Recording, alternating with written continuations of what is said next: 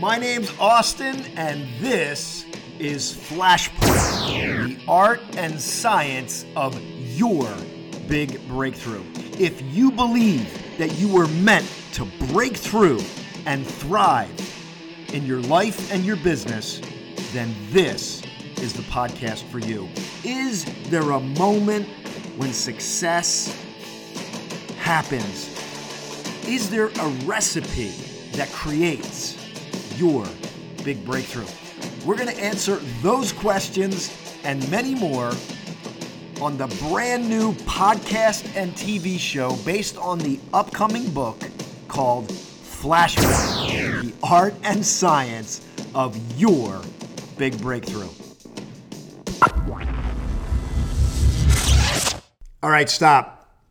I really want you to settle in for this interview that you're about to hear.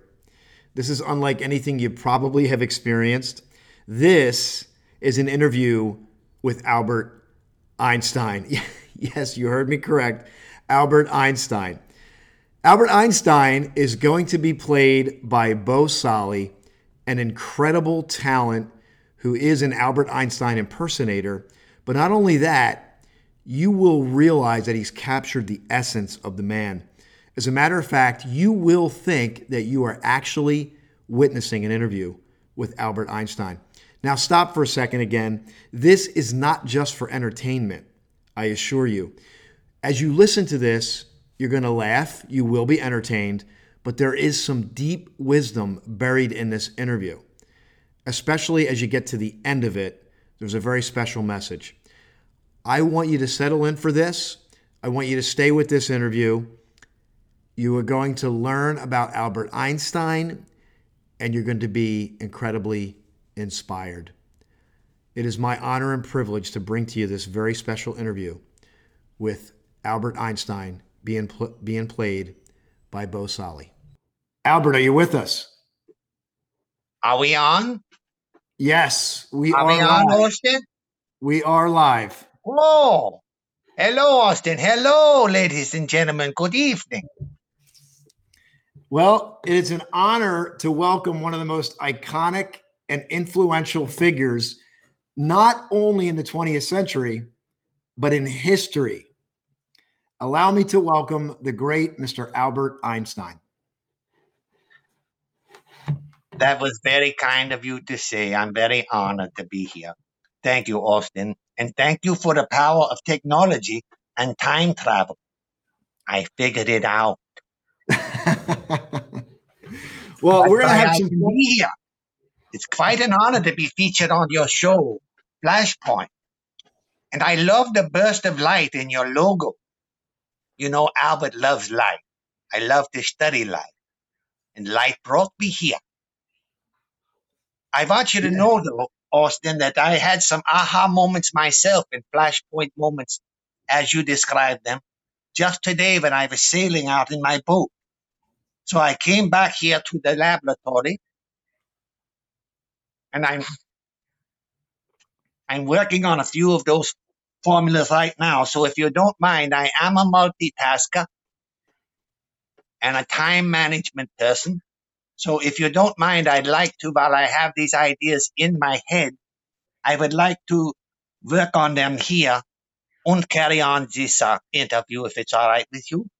That would be perfect with me. We'll catch you in midstream. So please continue with your work. We're going to get into some conversation. We're glad you're here. And when you talk about your story, it's so rich and it would be impossible to cover everything here. But what I want to focus on for the purpose of Flashpoint is the inspirational side of your journey the inspirational side of your journey and you as a man. Mm-hmm. There's a rich history there. So I definitely want to cover that if you're okay with that. Sure. And I want to start with the early years because it has been rumored that you could not speak until you were 3 years of age. Yeah. I know. Is it true? Well, I know this story has taken on a life of its own throughout history. Although there is some truth to the story, it's not completely true. So what I want to let you know is there's a vast difference between an inability to speak and a reluctance to speak. In my case, it was a reluctance to speak. I was a loner child. I did not spend much time with other playmates. I spent most of my time in my room doing things like working puzzles and building houses of cards. Sometimes I built them as high as 14 stories high, just for the delight of tearing them down and building them again with a different design. Rather odd, I suppose, but I suppose I'm a rather odd person. But I could speak. I was just reluctant to. We had a housemaid that told me later on in my life, a little later on, maybe 10 or 12 years old, that I used to repeat my responses. She said, Albert, are you ready to come down for supper? And I said, yes, I'm hungry. I'm ready to come down. Yes, I'm hungry. I'm ready to come down. Now, I don't know how odd that is to most people, but she seemed to think it was quite odd. But I'm a little bit odd. Well, it's interesting that it sounds like it's not that you couldn't speak, you were reluctant to speak, and you were often solving puzzles at an early age, it sounds like. Yes, yes, that's very true.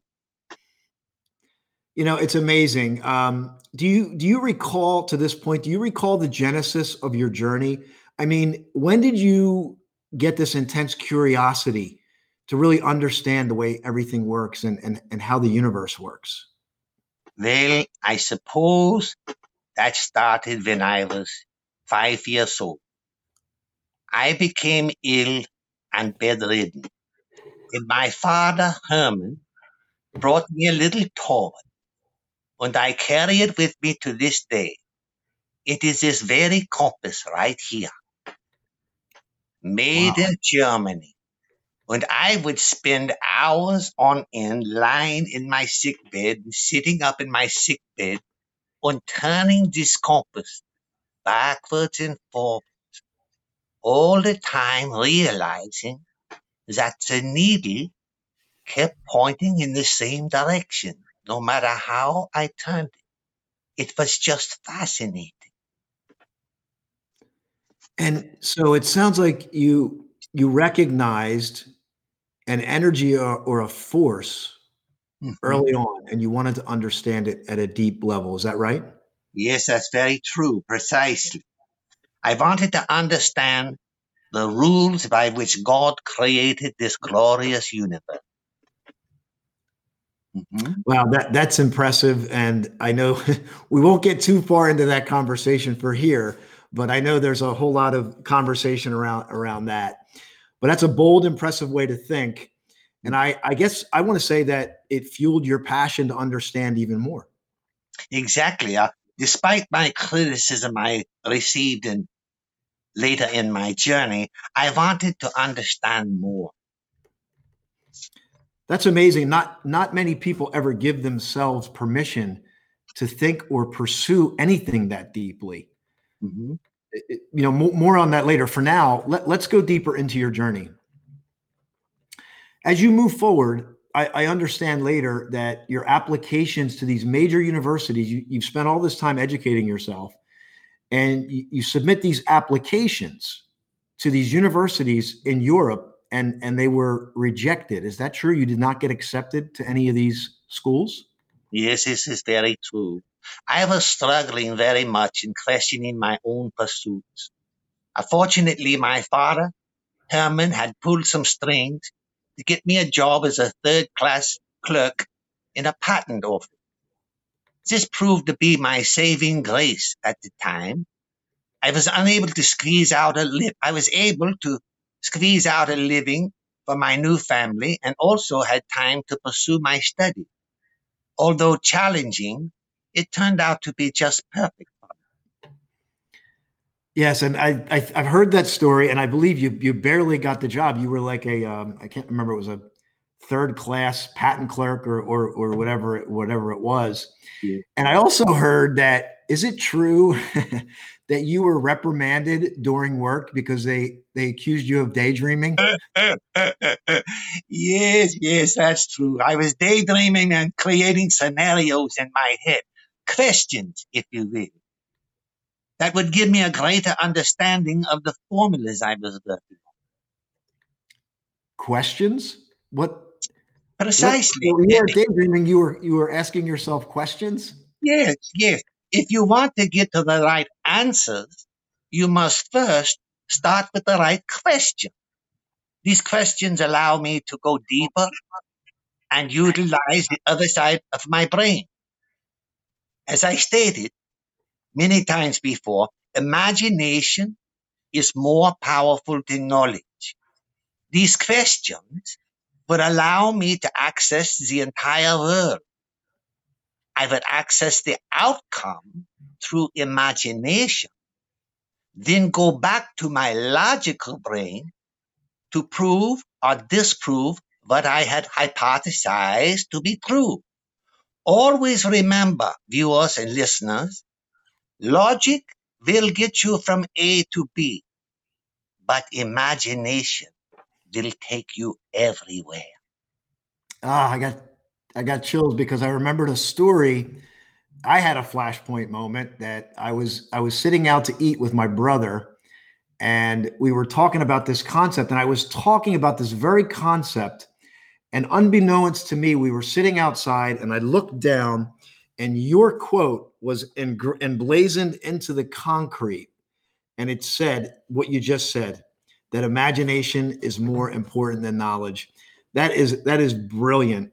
So this is really impressive, and I know our listeners can benefit from this process. Mm-hmm. Use your imagination and ask yourself the right questions. It seems you developed this process at a high level to leading into your miracle year.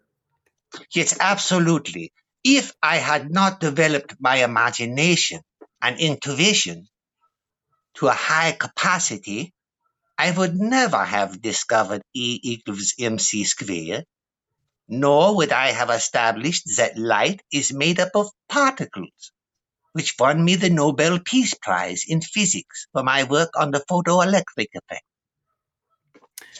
That is so true, and most people don't realize that you actually won the Nobel Prize based on your work with light, not E equals mc squared at that time. So I think that's really interesting. So this is a great lead into your miracle year. Did you fully realize what you uncovered during that year? Well, I knew my work was finally coming to fruition. My approach was not to understand everything at that time. I knew, however, I could create a different, deeper understanding of portions of the universe. Light, for example. Having said this, I still had doubts from time to time. My work was dubiously received in 1905, so I did not feel like a miracle year was happening at all at the time. So even Albert Einstein has doubts, is what you're saying. Oh, yes. I suppose it was God's way of keeping me humble. Yes. And did you have any flashes of inspiration that led to your breakthroughs? Do you remember? Absolutely. I had multiple flashpoint moments. One in particular, one very notable. It had to do with a train, two observers, and two simultaneous bolts of lightning. I concluded if one observer is on the platform and one is on a train, witnessing two bolts of lightning in the front and back of the train, they would observe them differently. This moving train created a relatively different experience. The observer on the train would experience the bolts one after the other, while the observer on the platform would observe them simultaneously. I knew then that I had the workings for the theory of relativity. Wow, that is incredible, and not to confuse our listeners because I know this work and the bolts of lightning are actually simultaneously to the observer, but unless you're traveling, we will post a video on that as not to confuse everybody here, but that's an incredible insight, and it's amazing that it points back to creating imagine using your imagination to create these scenarios so that Absolutely. yeah, so that you could develop these things. So yeah, anything more on that on imagination? Well, I encourage your listeners to use the creative imagination in their own lives. Again, if I had been merely bound to the science laws of the time, void of my imagination, I would never have discovered these principles of the universe. The secret is to create. That is so true because when you think of a genius and you think of yourself, that you think of this incredible logical brain, but in everything that you talk about is all about imagination. And if you study the other people of your time, they were incredibly great mathematicians, astronomers, but I feel like they did not have the capacity that you had in this with the imagination. So this is wonderful. So let's talk about your life after the miracle year. You had submitted these papers in 1905 and you write these amazing papers, you submit them, you get some response, but very little. It's not as much as you would think. And you're still working at the patent office after creating these incredible formulas. But it seems while you made progress with your academic career, you stayed at the patent office for 4 years. Yes, I continue to develop my work, including my general theory of relativity. I did receive an honorary doctorate from the University of Zurich in 1906, but it wasn't until October of 1909 that I left the patent office to become an associate professor at the University of Zurich. Max Planck, recognizing me and my work, was the major catalyst for my progress. My work had little to no recognition before then. Yes, and this is part of a flashpoint. Is I call it people proximity, and it's relative to the people that come into your life. And this is a really great point. That had it not been for Max Planck, who was a very well respected individual at that time, that recognized your work, your path would have took a completely different road, and who knows where you would have ended up. So Yeah, who's to say? But I know that it's possible for sure that that would have been the case. I owe a great deal to Max. I truly do not know what would have happened without him. yeah, yeah, well, it's the single most important component of Flashpoint, and who you're around impacts everything. I like that. But I completely concur. Maybe we can create a formula sometime. Yeah, well, I'm working on that now. Maybe you can check my calculations. Absolutely. The same way my first wife, Milva Merritt, who was a great physicist in her own right, used to check my calculations to make sure everything I did was correct. Yes, I've heard that story.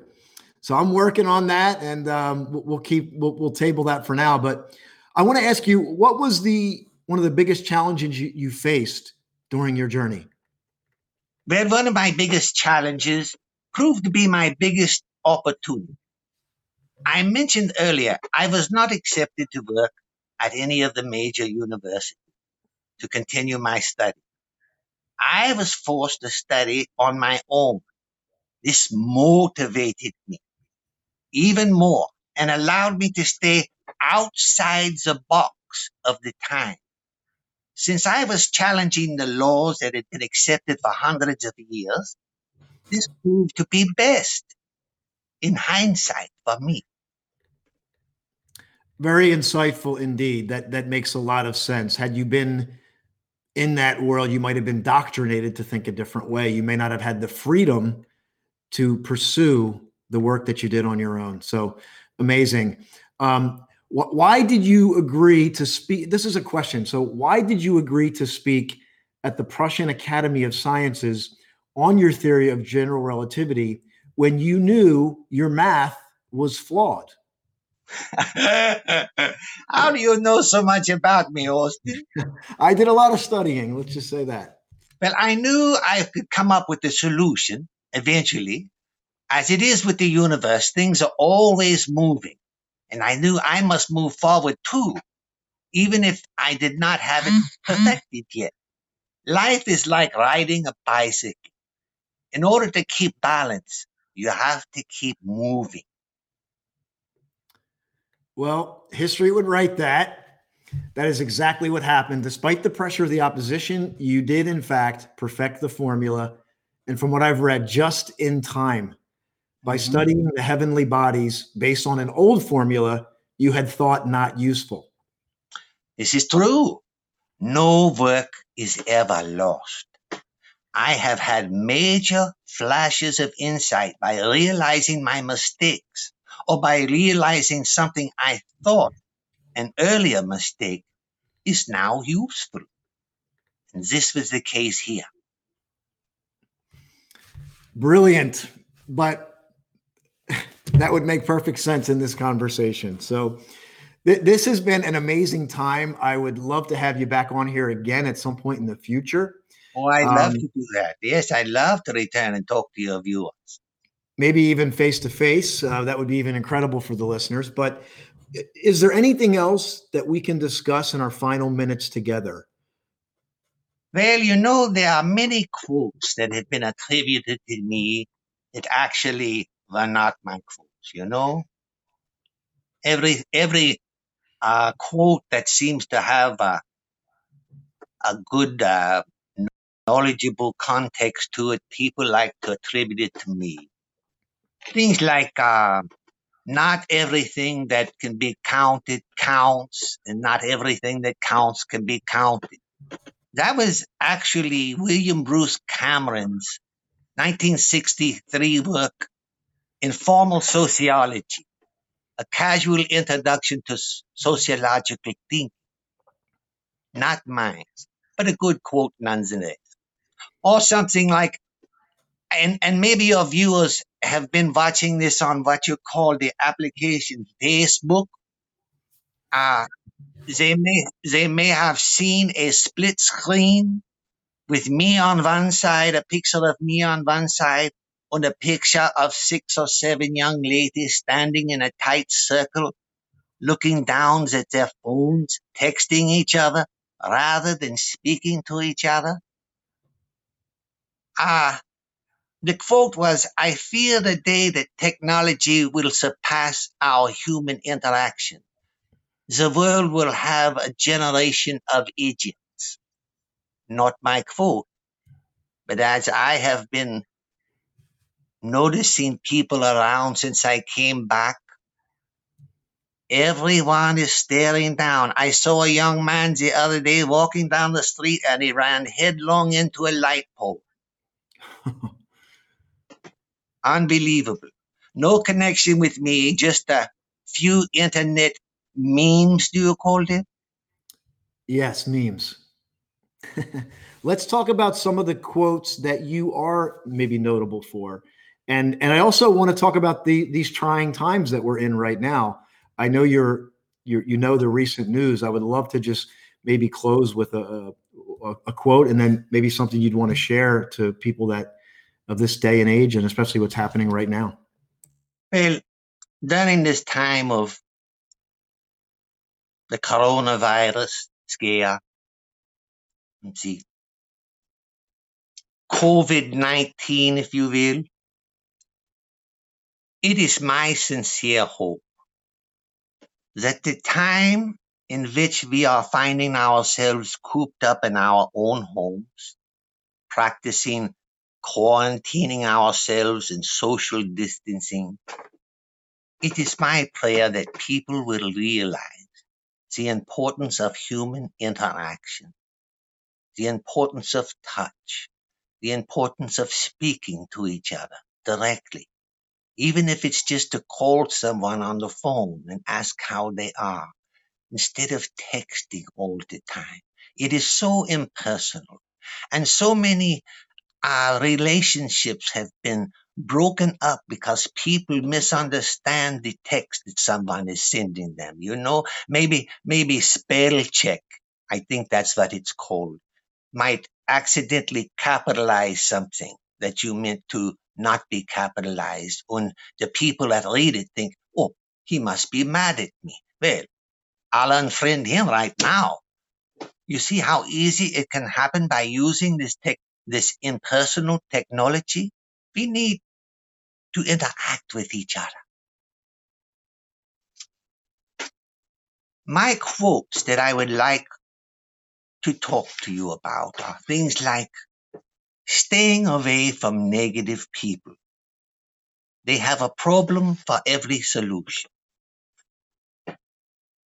We cannot solve problems with the same kind of thinking we used when we created them. And don't be afraid to make mistakes. A person who never made a mistake never tried anything new. Remember, you never stop failing until you stop trying. And delight in other people's success. Don't be competitive, but be cooperative. Love one another. Bask in the happiness you will derive from helping others succeed. I took delight in the success of others. I once wrote to my lifelong friend Albert Stern and told Stern that my most enchanting memory was watching a friend achieve his lifelong goal. I held contempt for those who achieve successes at the expenses of others or through treachery or underhandedness. I see our culture idolizing success, but the wrong kind of success. I see money as a means to an end.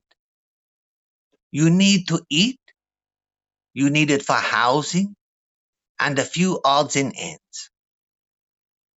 But I was never interested in becoming wealthy. Wealth to me involved friendships and the ability to do the things you wanted without being restrained. I saw value in accomplishment, in reaching and learning new things. And if I had lived long enough, I would have applauded the speech by Martin Luther King. I have a dream that one day man will be judged not by the color of his skin, but by the quality of his character.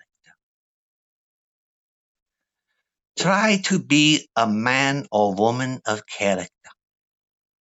People who do not value that quality will never succeed in life, no matter how much money they make. I was a leader of men. I lived by example and never let my ego get in the way because I was my own man. I had no fear of others achieving and actually encouraged it. I wasn't afraid they would be more important than me, for I scoffed at my notoriety. I empowered others to work harder and find new ideas, for they allowed me to seek new answers. Those who hold others back or find fault with everything they do feel threatened and insecure. I was never insecure.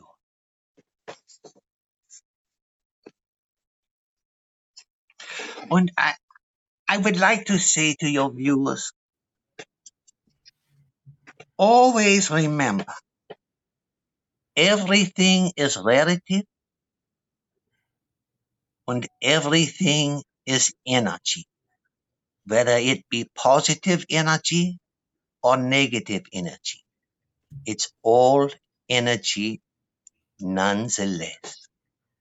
It's been a pleasure being with you, Austin. And your audience, I really must get back to my work. I hope that we can get together face to face and do another one of these broadcasts. Until then, ladies and gentlemen, goodbye. Have a wonderful year. Stay safe.